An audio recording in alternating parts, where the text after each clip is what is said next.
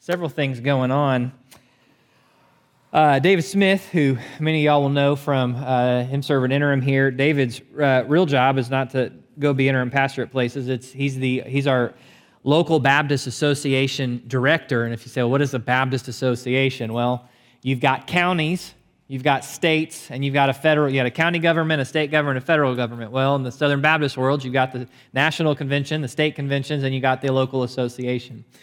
And we're part of an association with about 200 other churches in the greater Austin area. And what David felt like the Lord impressed on his heart for the association this year is that we as an association that we make sure there's 11 in the geographical confines, I'm blanking out on the right word here, but inside of the geography of our association, there are 11 universities or colleges. And he really felt like the Lord impressed him that we need to have, as an association, every one of those universities and colleges need to be adopted and be persistently and consistently prayed for by our churches. And so in an effort to do that, he took each one of those campuses and just sought the Lord who there needed to be at least be a point church within the association to lead the charge for prayer. Of course, he has asked, I've shared that with y'all, he asked us to adopt the University of Texas.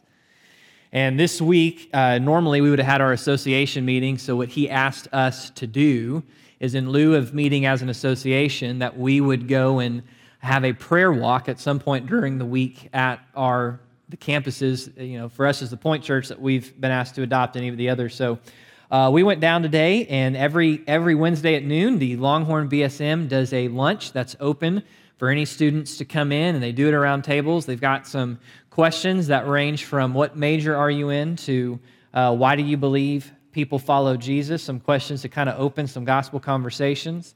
A lot of packed house. I will say this for all who like the A&M and Longhorn rivalry, the Longhorn BSM is a way swankier building because it is very new. In fact, Cody said, they got a really sweet deal a couple years ago. Cody said, we'll probably have the nicest BSM in the country because of how it worked out. But I guess when your old building is really falling apart, but it's prime real estate in Austin, they'll give you a lot of money for it, and that'll let you afford to have a really cool place for your BSM subsequent. But we got to do, after that, we went down there, got to meet with students, met with several other churches, and then we went out and we walked a good chunky campus and chose some particular spots that we prayed for. Normally I'd say we're going to pray for that now, but so we're going to do it tomorrow night with the Collegiate Day of Prayer, the National Collegiate Day of Prayer, that we're going to meet here at 7 o'clock tomorrow night and pray as there are churches gathered and ministries gathered all throughout the country praying at the same time. So we will do that tomorrow night specifically for UT. But here's what I want to do for tonight as far as our prayer point before we dive in. Paul writes this in the letter to the Colossians. He says, devote yourself to prayer, keeping alert with an attitude of thanksgiving, praying at the same time for us as well, that God will open up to us a door for the word so that we may speak forth the mystery of Christ, for which I have also been imprisoned. So one, that God would open up a door. Two, that I may make it clear in the way I ought to speak. That Paul would know how to speak and how to speak clearly as those doors open. So here's what I'd like to do just for a few moments. If you would have one person at your table who would be willing to pray aloud, and I just want us to pray for our family in Christ, our church family here at First Baptist Pflugerville, that God would open doors to us, both as a church congregationally, but as individuals, and that God would fill us with knowing how to speak the gospel clearly in the way that we ought to speak. And then, so if one person will pray and the others, you can join in with your affirming ums or amens or pray it, pastor, whatever you want to throw in there in affirmation, but you would join in one spirit with the person who's praying, and then I will pray for us, and we will dive into the backside of Paul's life here as we continue walking through the New Testament. So pray, and I'll pray us back over to the Word here in a moment.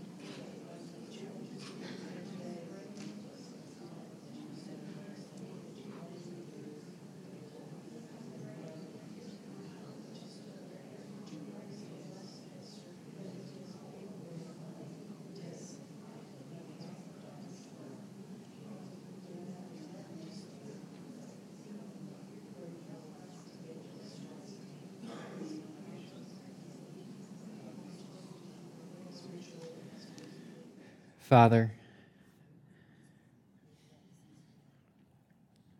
please hear our cries, and please rend the heavens and come down. Rend the heavens and come down in our community. Open doors with our neighbors. Open doors with our co-workers. Open doors with our people working on the machine next to us in the gym, the people checking out next in the aisle in the grocery store. Lord, I don't know what other terms to throw in, but open doors. And fill us with the boldness and clarity to speak your word, your gospel in the way that we ought. Jesus, bless this time now. Open our eyes. Find our hearts willing to receive whatever you say as you say it, even if it means that we've got to allow your word to change how we think on something. Because Jesus, you are far more worthy than our will and our way.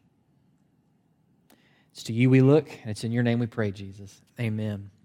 By the way, just in preparation for tomorrow night, the BSM did a survey. I'm going to get our right map up. The BSM did a survey a couple years back, and in this survey, they concluded that probably roughly around 9% of students at the University of Texas would be confessing Christians, mean they say they're a Christian, and the reason they say they're a Christian would match up biblically with what ought to be said. Now, that, obviously, we don't know the fruit of each one of their lives but a confessing Christian. That means that about 10,000 students at the University of Texas know Jesus Christ personally, which means inversely that there are about 44,000 students at the University of Texas that do not know Jesus Christ as Lord and Savior, which would make the amount of lost students at the University of Texas the third largest university in the state.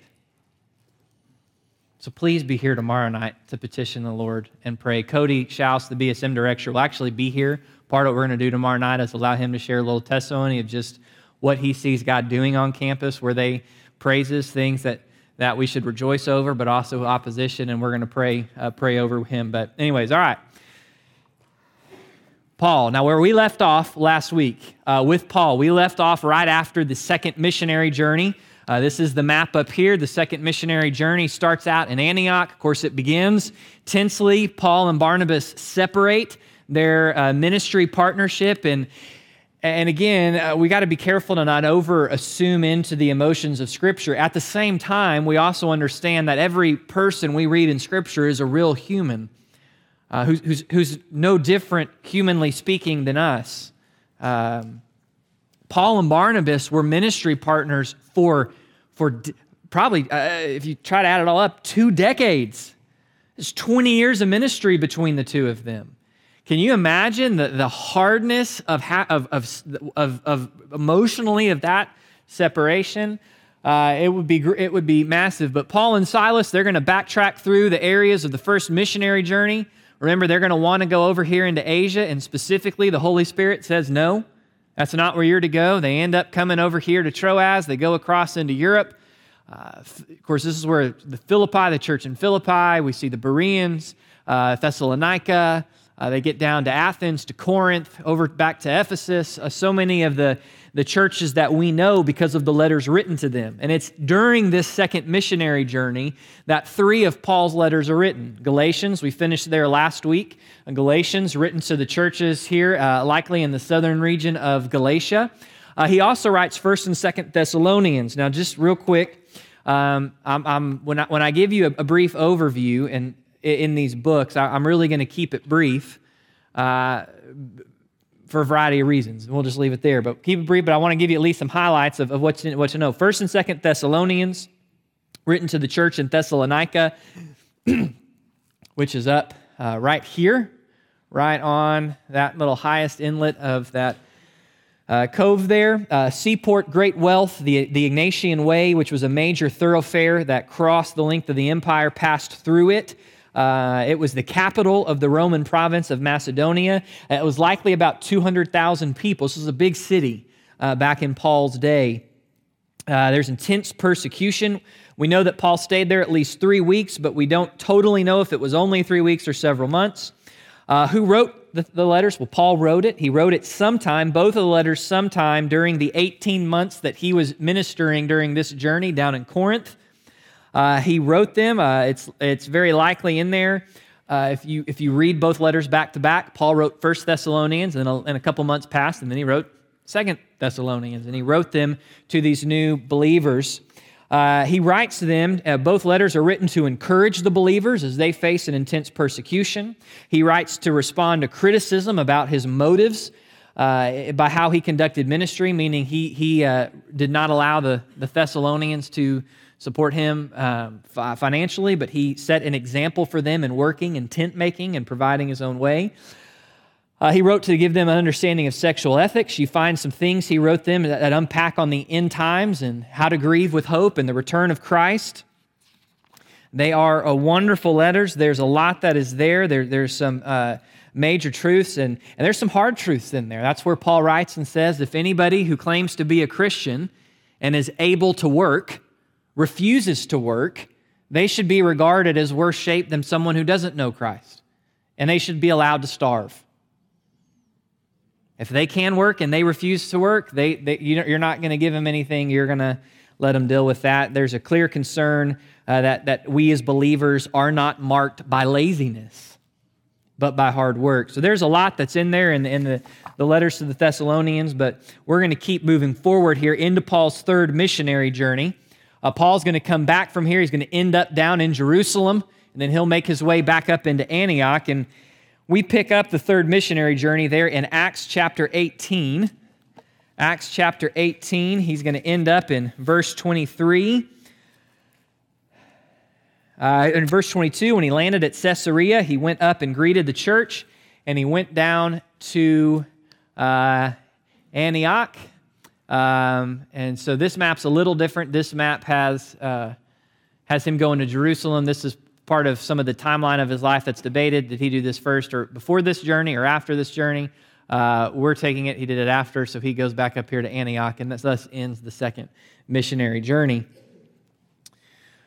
His third missionary journey is going to start. It says in verse 23, after having spent some time there, he left and passed successfully through the... Oh, we'll come back to that here in a second. Goodness. And passed through the Galatian region and Phrygia, strengthening all of the disciples. Now a Jew named Apollos, and here's where Apollos comes in. If you think about the letters to the Corinthians, some say I'm of Peter, some say I'm of Paul, some say I'm of Apollos. Well, here's where we meet Apollos. An Alexandrian by birth, so he's from Africa, from northern Africa, the city of Alexandria. An eloquent man, came to Ephesus, and he was mighty in the Scriptures. And this is where he's going to connect with Priscilla and Aquila, husband and wife couple, and they're going to disciple him further. And so you're going to have now the third missionary journey, which you've had summarized in verse 23. He made his way through Galatia, and he ends up over here in Ephesus, in the city of Ephesus. So let me go back here. City of Ephesus is a major city. Here's kind of a large view of the day of Paul. You've got this major thoroughfare to the sea. You've got the amphitheater. The Temple of Artemis is located on the outskirts of town. This was a major source of temple prostitution and things that Paul would address. You can see how big it is, by the way. That box is the size of an American football field. That is the size of the temple. So that gives you an idea of the temple grounds, and you can kind of see where the columns are here. Those start right there, give you an idea of what was there. Here is the Roman amphitheater. That's a picture in modern day. It's massive.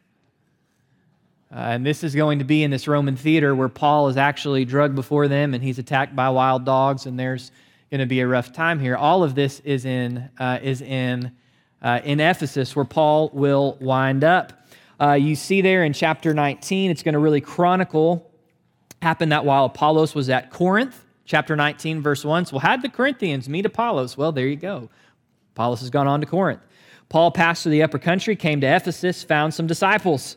And so he begins a ministry there in Ephesus. You're going to see miracles that take place in Ephesus, you're going to find in this, Paul and the preaching of the gospel disrupts the economic trade based on pagan idols because people are not buying the idols anymore. And there's going to be persecution that breaks out. After the uproar ceased, Paul sent for disciples, chapter 20, and he exhorted them. He took his leave. He left to go to Macedonia. When he had gone through those districts and had given them much exhortation, he came to Greece. So Paul's going to, when he say Macedonia, he's going to move his way up here, and he's going to come, here's Macedonia, this whole region, and he's going to get down here into Greece, down into those areas. And so chapter 20 is chronicling those things as he's down there. It says on the, look at chapter 7, verse 6. Chapter 20, verse 6. We sailed from Philippi after the days of unleavened bread and came to them at Troas within 5 days. So they've come over here, and then they've come down through here. They're going to come over back to Troas on the way back. And it says, we came to Troas on the first day of the week when we were together to break bread. Paul began talking to them, intending to leave the next day, and he prolonged his message until midnight, meaning his teaching, his preaching. There were many lamps in the upper room where they were gathered, and there was a young man named Eutychus sitting on the windowsill, sinking into a deep sleep. And Paul kept on talking. As Paul kept on talking, he was overcome by sleep, and he fell down from the third floor and was picked up dead. Paul went down, embraced him, fell upon him, and after embracing said, "Do not be troubled, for his life is in him." And when he had gone back up and had broken bread and eaten, he talked to them long until daybreak and then left. So they took the boy alive, and they were greatly comforted. So I just point that out to say, Paul taught for a really long time. A young man fell asleep, just like some of you do in church, just like I would if I was in your place in church. It's why God made me a pastor, because it's the only way I was ever going to hear a sermon, because I can't stay awake to save my life sitting in a chair listening. But here's the difference. If you fall out of your chair and die, I am not promising that I have the ability to come down out of the pulpit and bring you back to life. I'll pray for you to come back to life, but that's going to have to be the Lord's handling there. But it is interesting of note of just this. I remember distinctly, and this does speak. Now, don't misunderstand me here. What I'm about to say is not me trying to justify preaching a long time or routinely going over. I do try to be mindful of the clock. Sometimes I get carried away, but I promise I do. You don't understand how much that clock weighs in my mind, sometimes more than it should. But I do want to say something about just how we're wired as Americans in our culture. We are a culture that does live and move and breathe by the clock. In fact, if you've ever gotten to know somebody of a South American culture, if you've gotten to know them very well, you've probably gotten frustrated when they always show up 15, 20, 30 minutes late to dinner, unbothered and thinking they haven't done anything wrong. Because in their culture, to show up an hour late, it's not. Their cultures have different relationships to time. And that even comes to how, here's the reality. Sometimes in American church, we say, okay, well, part of the reason you come to church, part of what my job, according to the scriptures as pastor, is to disciple you. It's to equip you to know, love, and follow Jesus, and to go out and live out that life following Jesus where you're making an impact for eternity in the world. I'll just be honest with you. Over 60s, 70s, 80s, into the 90s, early 2000s, we have tried to package that in as little time as possible, and there's some things biblically you just can't pack into 20-minute devotionals. Now, let me contrast this with you. I'll never forget, years ago, David Platt's gone on to be a big name and done all this stuff and that, but years ago, he was pastoring a church in Alabama. And he started a thing he called Secret Church. It's a 6-hour Bible study. In fact, they're about to have this year's Secret Church coming up in April. And I got the privilege when I was in college. He had just started this. He did it with us at Glorieta, New Mexico, National Collegiate Week. And so we came in at 6 o'clock, and there was a song or two of worship sprinkled here or there, but we spent 6 hours and walked through the whole doctrine of God and had a book and everything, and we wrote it all in. Where it hit him, where this, and back then especially, at the Secret Church now, especially among probably younger people is more well known. But it's crazy. Back in the late 2000s, to do a 6-hour Bible study, who wants to show up for that? Well, here's where it counted. I'll never forget him sharing this story. He was in a very large, very in the news East Asian country right now, where true Christianity is illegal, meeting with the underground church. And they said, Pastor David, and again, these are believers who've never had the opportunity to go to real seminary. These are believers who've had pastors arrested who've said, Pastor David, you're here. Teach us. We would like you to teach us the Old Testament. We don't understand so much. So I just remember him sharing. He said, so I did what any good American pastor would do. I thought through, okay, I'll teach for about 45 minutes of this. We'll have some discussion questions. They can break out. And he had this whole plan. And he said, okay, here's what we'll do. And they said, no, Pastor David, that's a horrible plan. We are risking our lives to come together to meet. You will teach us everything you can teach us for as long as you can teach us, and we'll get together in groups and discuss it when you're gone and not here. So he proceeded for the next 12 hours to walk them through the Old Testament with not one of them dropping an eye, desperate, longing, and hungry to know and understand the Word of their God. And then they turned and said, that was wonderful, Pastor David. Can you meet us again tonight at 6 and take us through the New Testament? That is the heart of our persecuted brothers and sisters who are desperate for the Word of God. And while I'm not advocating that I should be allowed every week to preach an hour and not be aware of stuff, I am advocating that as Americans, when we try to rule the church and God's Word by the clock, there is something disgraceful about that compared to our brothers and sisters who just want Him and His Word. So sometimes we need to just be aware of where our culture has given us blind spots as believers. And again, don't mishear me. I'm not trying to use that to go, get ready Sunday. You're not getting out of here till 1 o'clock. But on the flip side, wouldn't it be amazing if the Holy Spirit moved through the room Sunday and nobody wanted to leave and we were here till 2 o'clock just walking through the Word of God and praising and praying? Just a thing to offer based on what you see there. Here's what you need to understand. Paul starts this missionary journey there at chapter 18, verse 23. By the time you get to chapter 20, verse 17, Paul has gone all the way through all of this, back around, and he is on his way from Miletus over to, he's going to stop back through Ephesus. I don't know why this map is somewhat off. It's because this map is not the inspired Word of God. It's just a map someone put together and forgot to draw an arrow to. But he's going to go through all of these places. This missionary journey is a minimum of 3.5 years. It may be as long as 5 years. So chapter 18, verse 23, to the end of chapter 20, if you read through it, it doesn't read like it took very long. It sounded like he took a really good 2-week road trip. No, it took 3.5 to 5 years. He's going to spend long periods of time, over 2,700 miles that he's going to take place. And in this time, he's going to spend at least 3 years on the front side ministering in the city of Ephesus. He's going to have a long-standing, sitting ministry there. He's going to come back through on his way back, and he's going to stop in Ephesus, and this is what you're going to see in chapter 20, verse 17. When from Miletus he came to Ephesus, and he called to him the elders of the church, meaning the pastors. And when they had came to them, he said to them, and he proceeds, and I'm just going to summarize a little bit for you and read one specific part. He proceeds to tell them, look, ultimately I'm on my way back to Jerusalem. And I know because the Holy Spirit has told me if I go back to Jerusalem, imprisonment awaits me. And I'm going. And this may be the last time we see each other. And so he charges them, and I want you to look what he says. He says, but I do not consider my life, verse 24, of any account as dear to myself, so that I may finish my course in the ministry which I received from the Lord Jesus to testify solemnly of the gospel of the grace of God. And now behold, I know that all of you among whom I went about preaching the kingdom will no longer see my face.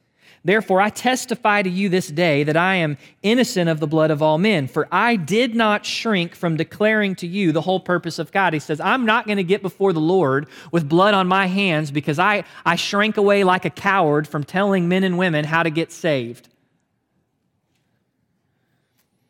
But this is what he says, be on guard for yourself and for all the flock, among which you didn't pick, but the Holy Spirit has made you overseers to shepherd.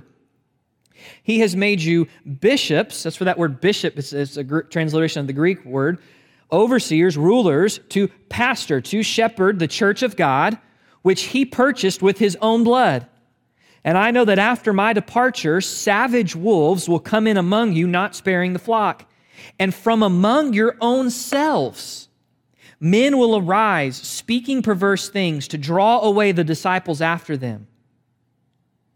Therefore, be on the alert, remembering the night and day for a period of 3 years, I did not cease to admonish each one of you with tears.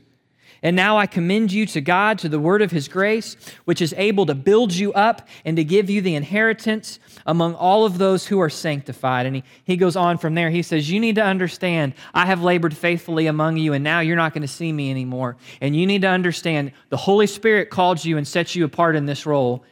In this role, you lead, you rule, you're the overseers. You're the overseers to shepherd, to care, to tend, to protect. And you are, before God, charged to protect the sheep from wolves who would come in, even from among yourselves, and wreak havoc.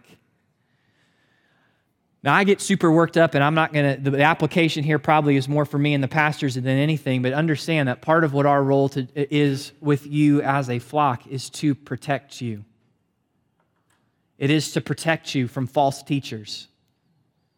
It's to protect you from false teachers inside our own church when those arise. It's to protect you from false teachers who have massive platforms in our society, who preach a gospel that sounds 80% true but is 20% a lie and therefore all wrong. Our charge is not to make you feel good. Our charge is to care for you, to know and love Jesus Christ. And if we're all walking in the Spirit, most of the time it probably ought to feel good in here. It won't feel good out there in the world. But it is a charge that we are called to take very seriously, which on the flip side is then the writer of Hebrews tells them, hey, basically make it a blessing for the pastors to shepherd you. I share this more in passion because I have watched churches where the pastors have been more concerned about keeping the peace than they have about protecting the flock. And so I just want to say to you, before God, I commit and recommit daily to protect you by his grace. And I am sorry when that means sometimes we may have to say no to something. But sorry, not sorry, because I want us to be protected from the subtle dangers that are in our society especially, because the difference between our society and their society is Christianity was new in their society. It's not new in ours. It's old, which means there's a lot of false truth parading around that is really sneaky. I also say this to say, please, we as pastors covet your prayer that we would never not respond with the grace and boldness of Christ. So he goes back through, and then I love this. When he had said these things, he knelt down and prayed with them all, and they began to weep aloud. You see the kind of deep and intimate and personal. You don't get together with people and start praying and weeping with each other if there is not an affection and a love and a care and concern for each other. That is unparalleled in terms of what you see in the world. And that kind of love and affection where you see them praying, that's the biblical, that's probably a better example biblically of what fellowship is.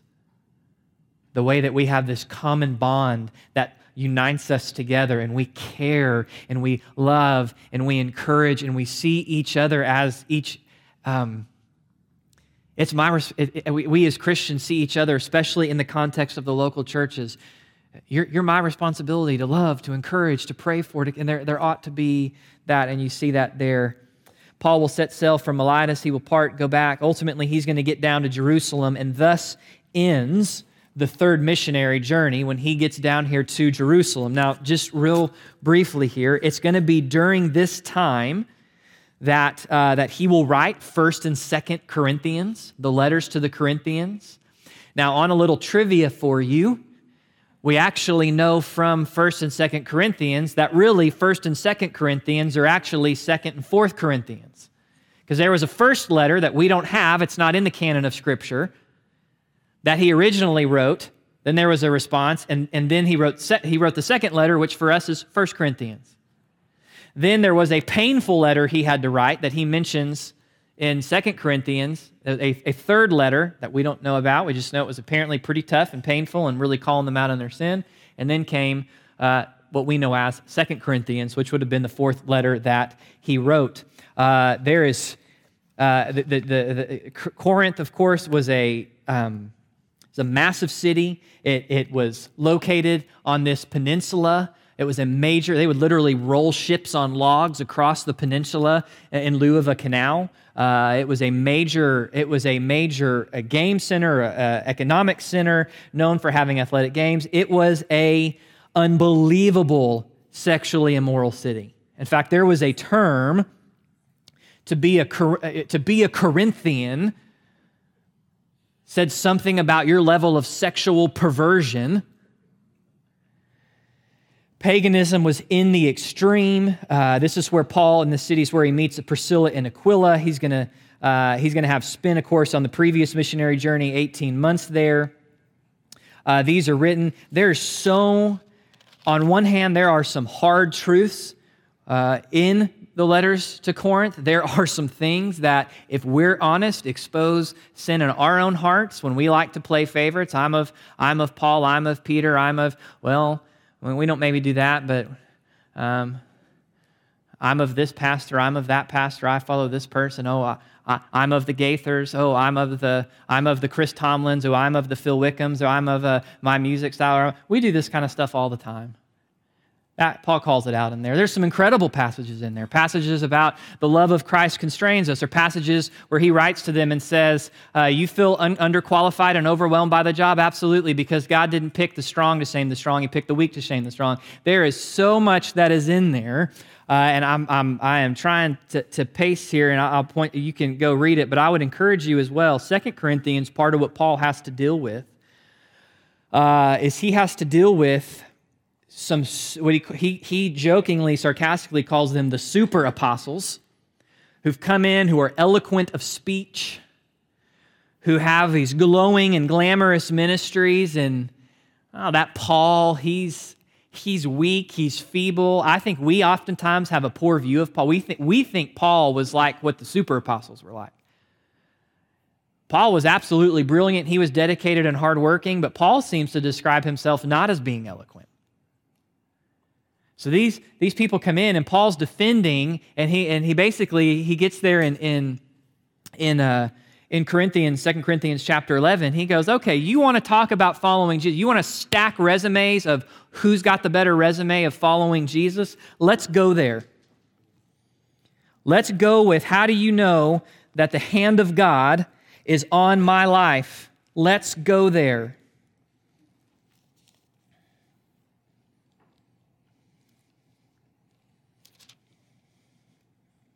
He says, but in whatever respect anyone else is bold, I speak in foolishness. I am just as bold myself. Let's go there. Are they Hebrews? So am I. Are they Israelites? So am I. Are they descendants of Abraham? So am I. Are they servants of Christ? I speak as if I'm insane. I more so.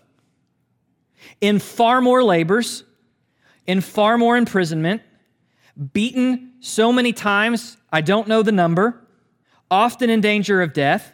5 times I received the Jews' 39 lashes. That would take that cat of 9 tails that's designed 9 leather strips with shards of pottery, metal, things to rip the skin off on the end. And you would be whipped with it 39 times, according to Jewish. 5 times Paul endured it. 3 times I was beaten with rods. Once I was stoned, and we know that time that he was stoned so hard they thought he was dead. 3 times I was shipwrecked, and this hasn't even gotten to the shipwreck that happens here on his way over to Rome. A night and day I have spent in the deep. I have been on frequent journeys and dangers from rivers, dangers from robbers, dangers from my own countrymen, dangers from the Gentiles, dangers in the city, dangers in the wilderness, dangers on the sea, dangers among false brethren. I have been in labor and hardship through many sleepless nights, in hunger and thirst, often without food, in cold and exposure. You want to go there and talk about what it means to follow Jesus faithfully? You put up your pretty little ministry. And look how I have suffered for being faithful to Christ. And there is a truth there for us because there is something uniquely, I think, Western and maybe even American that, and I'm not anywhere exempt from this, that man, no, it's not the health, wealth, and prosperity gospel, but man, if we're really being faithful in ministry, then always revival, always growth, always. Yet Paul's life seems to be, I've been faithful. Has there been growth? Yes, but it hadn't been without suffering. And then he makes this comment. And apart from these external things, there is a daily pressure in my spirit of concern for the church. That the churches actually know the real risen Lord Jesus Christ and actually follow him with a heart filled with love and surrender and faithfulness. The letters to the Corinthians, some of my favorite passage. I was asked one time if I could only ever preach one sermon, what passage would I preach? I didn't know that question was coming. And I just said, if I could probably preach any passage just one last time, I'd probably take 2 Corinthians chapter 4, or chapter 5, verse 14 through the end, where it says, for the love of Christ poured out on the cross is what's implied there. The love of Christ constrains my life. It's like a pressure on both sides that forces me to go in only one direction, which means if you really understand the love of Jesus, it doesn't mean you get to do whatever you want. Oh, yay, the love of Jesus, I feel so good. No, the love of Jesus means my life is directed with purpose and direction and conviction.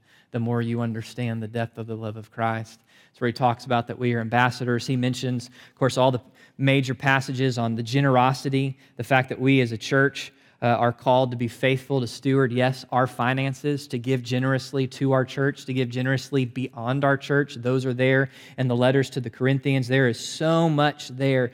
And by the way, that passage about all of that Paul has suffered, that builds up to Paul's great statement. I was caught up in a vision to heaven, and there was given to me a thorn in the flesh of Satan that I asked God 3 times to take away. Praying in righteousness, the prayer of faith, go back to James. Yet God's response was not be healed. God's response was, no, my grace is sufficient for you. My power is perfected in your weakness. And I can just imagine whatever that was. I can imagine Paul going, God, if you would just take this away, I could be so much more effective. I could get so many more cities. I could move so much more quickly. I could spend more time with people.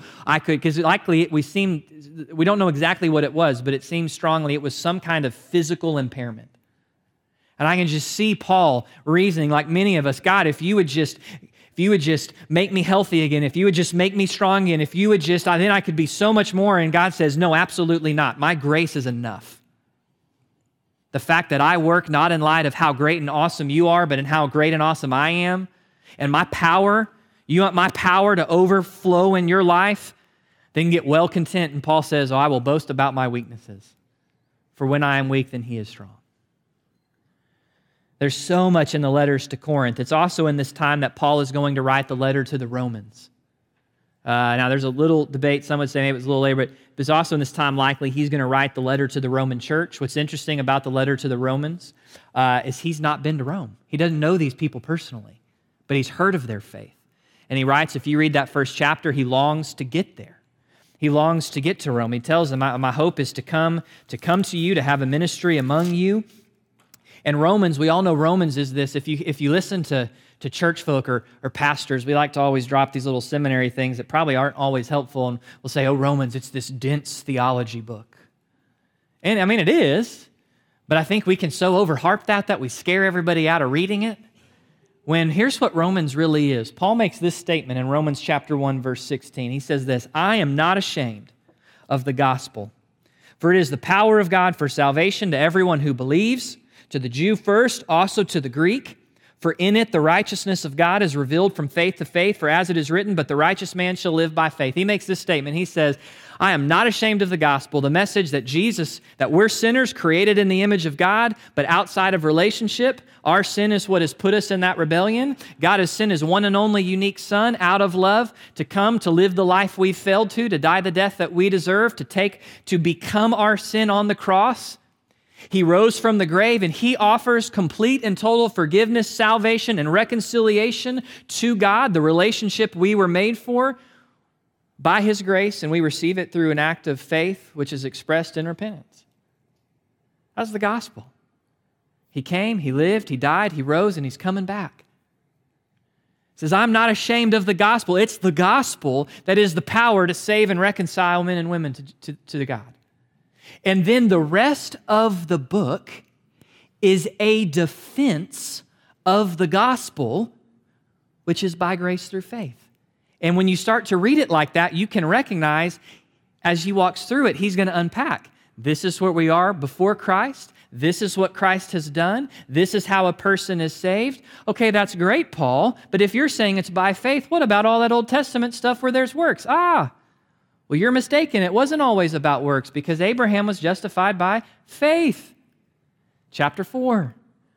Okay, well, chapter 5, and he goes on, and okay, well, here's what this means. It means that there's a complete and total identification. By the way, in the book of Romans, you get through the first 6 chapters without a single command.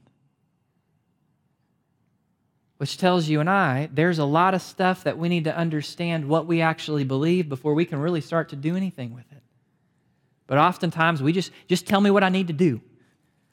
Well, you and I do need to do things. But that doing better flow out of grace by grace through faith and not be what it so easily becomes. We're doing things and thinking that doing things is going to merit us that relationship. There's tons that's in there, of course. Romans chapter 1 starts out with a powerful statement about the lostness, that God has created all of creation. And in creation, you can see truth about God in creation. We would call that intelligent design. But here's what it also says. It says, since the creation of the world, His invisible attributes, His eternal power, His divine nature have been clearly seen, being understood through what has been made, so that they are without excuse. For even though they knew God, they did not honor Him as God or give thanks.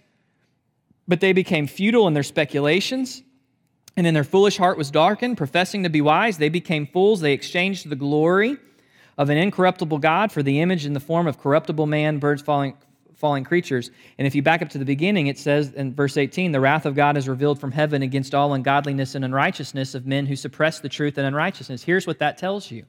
Sometimes we make these statements as believers. I just don't get why the lost world doesn't see this. You want to know why the lost world doesn't see it? They do see it. But their own sinful rebellion in their hearts actively suppresses what should be painfully and is painfully obvious.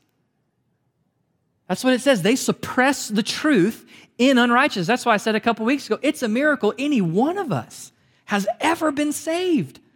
Because we were once the same lost people who suppressed the truth in our own unrighteousness. And somehow the Lord broke through in our lives, and when we cried out and said, Lord, you're right, I'm wrong, I need you to save me, not just to be my Savior, but because you are Lord and King, and I need to honor your rule and reign. I need to be in relationship with you. And he goes on and he describes this, and of course, here's what's here. For this reason, listen to it, for this reason, God gave them over their degrading passage. For their women exchanged the natural function for that which is unnatural. In the same way also, the men abandoned the natural function of the woman and burned in their desire for one another, men with men committing indecent acts and receiving in their own persons the due penalty of their error. Now, here's the reality. We live in a day and age where I know many churches that you would not instantly look at and go, that is a out there progressive liberal church, but who are actively saying that homosexuality, and what I mean by that is the committed harboring of that desire, which leads to then the acting out of that desire in mind and body, is not a sin. There is no possible way. I'm reading it to you in the English. I can pull out my Greek and read it to you in the Greek and translate it. There is no possible way to read that passage and it not mean that men should long for women sexually, and they chose to give that up and long for men. And women vice versa, so God handed them over. Now, I realize in saying that is not popular in our culture and even our church culture. But it is clearly what he says. Well, why does Paul highlight it there? Because sometimes, if we've been in a danger in the church at times, maybe we've heightened that as like, well, don't be a sinner, don't be that kind of sinner. No, because listen, just as they did not see fit to acknowledge God any longer, God gave them over to a depraved mind, to those things which are not proper. They were filled with all unrighteousness, wickedness, greed, evil, envy, murder, strife, deceit, malice, gossips, slanderers, haters of God, insolent, arrogant, boastful, inventors of evil, disobedient to parents, without understanding, untrustworthy, unloving, unmerciful. He doesn't name homosexuality because it's the worst of all sins, because he throws disobedient and parents as equal. So let's be clear. Homosexuality and the various forms of sexual perversion we see today are sin. Let's also be clear. They are no more sin than all the other things that God says are sin. And maybe we need to increase in realizing gossip is just as sinful as sexual immorality. Why does he highlight it here? Because it is an example of this. In our sinfulness, we have so denied the design of God that is so blatantly obvious in how he has created things that Paul is trying to demonstrate that there is no level in our lostness and sinfulness to which we will not go to deny God's order, character, and person. And that's what all sin is. It's a perversion of God's order, his character, his way. It's set against him. So having said all that, let's be clear. We need to be clear on what sin is. We also need to be clear that we do not hate sinners. We love sinners. We do care for sinners. In love, we must speak the truth graciously. And I understand today that it's sometimes hard to be gracious as we feel a little bit of angst towards what we believe ramp up. But we don't retaliate cheek for cheek. You want to punch me in the cheek? Jesus says, I got to turn and let you punch the other one too. Instead, we follow the example of a Savior who, hanging on a cross, bloody, battered, beaten beyond recognition, according to Isaiah 52, looked out on the very people who put him there, spitting on him, cursing him, and said, what? Father, forgive them, release them of the debt on them, hold this not against them, because they don't have a clue what they're actually really doing. Our job is to uphold the holy righteousness of God, and what he says in his word is holy versus what he says in his word is sin. We want to be clear on it, and we want to be clear on it with grace, compassion, and truth. And sometimes we either are seemingly gracious and compassionate but not clear on it, or sometimes we're really, really clear on it, but there's no gracious and compassion in us. And neither one of those are how God expects us to walk. Romans is a powerful book. It's not just that. He goes on. Romans is wonderful. He'll spend the first 11 chapters basically defending the Gospels. The Gospel's this. Okay, well, what about this? Okay, well, what about this? Okay, well, what about the law? Okay, well, what about life in the Spirit? Okay, well, what about if God's God, if it was always this gospel, what about Israel? None of them follow God. When he gets to chapter 12 and he says, therefore, I urge you, be transformed by the renewing of your mind. That's where he goes, in light of all of this truth of what the gospel is, now therefore, this is what life needs to look like. And of course, chapter 12 is powerful. Be transformed by the renewing of your mind. He says, be faithful with your spiritual gifts. We're one body, many members. He says, let love be without hypocrisy. Abhor what is evil. Cling to what is good. Be devoted to one another in brotherly love. Give preference to one another in honor. Not lagging behind in diligence. Fervent in spirit. Serving the Lord. Rejoicing in hope. Persevering in tribulation. Devoted to prayer. Contributing to the needs of the saints. Practicing hospitality. Bless those who persecute you and do not curse. Rejoice with those who rejoice. Weep with those who weep. Be of the same mind towards one another. Don't be haughty in mind. Associate with the lowly. Don't be wise in your own estimation. Don't pay back evil for evil. Respect what is right in the sight of all men. If possible, so far as it depends on you, be at peace with all men. Don't take your revenge. Do not overcome. I mean, all of this is, what does it mean to really embrace and believe in the gospel and to be saved by the gospel? It means lives that are transformed to look like that. A life where I'm not the most important person in it. Where I would willingly give up my preferences and my things for another. Where I won't retaliate against those who come after, but I will demonstrate to them the grace of God. A life, chapter 13, where we're subject to the government so much as it doesn't cause us to do something unholy, even if that means there's some things we don't like. And don't miss, I don't mean by don't like something that's morally wrong. I don't like my taxes.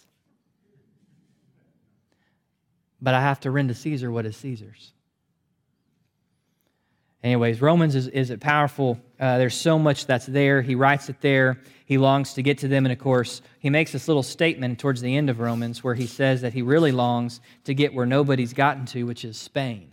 Now, I say that as the little cliffhanger hook for next week. So, church family, appreciate you being here tonight. All we covered was his third missionary journey. Praise God, next week's coming, and we will walk through the rest of his life in the New Testament here next week. And I know some of you've asked, we're getting ever closer. We're getting ever closer where we're going to have to look at a little bit of Revelation. And we'll have a good time when we get there and do that. So, thank you for being here, church family. Let me pray us out.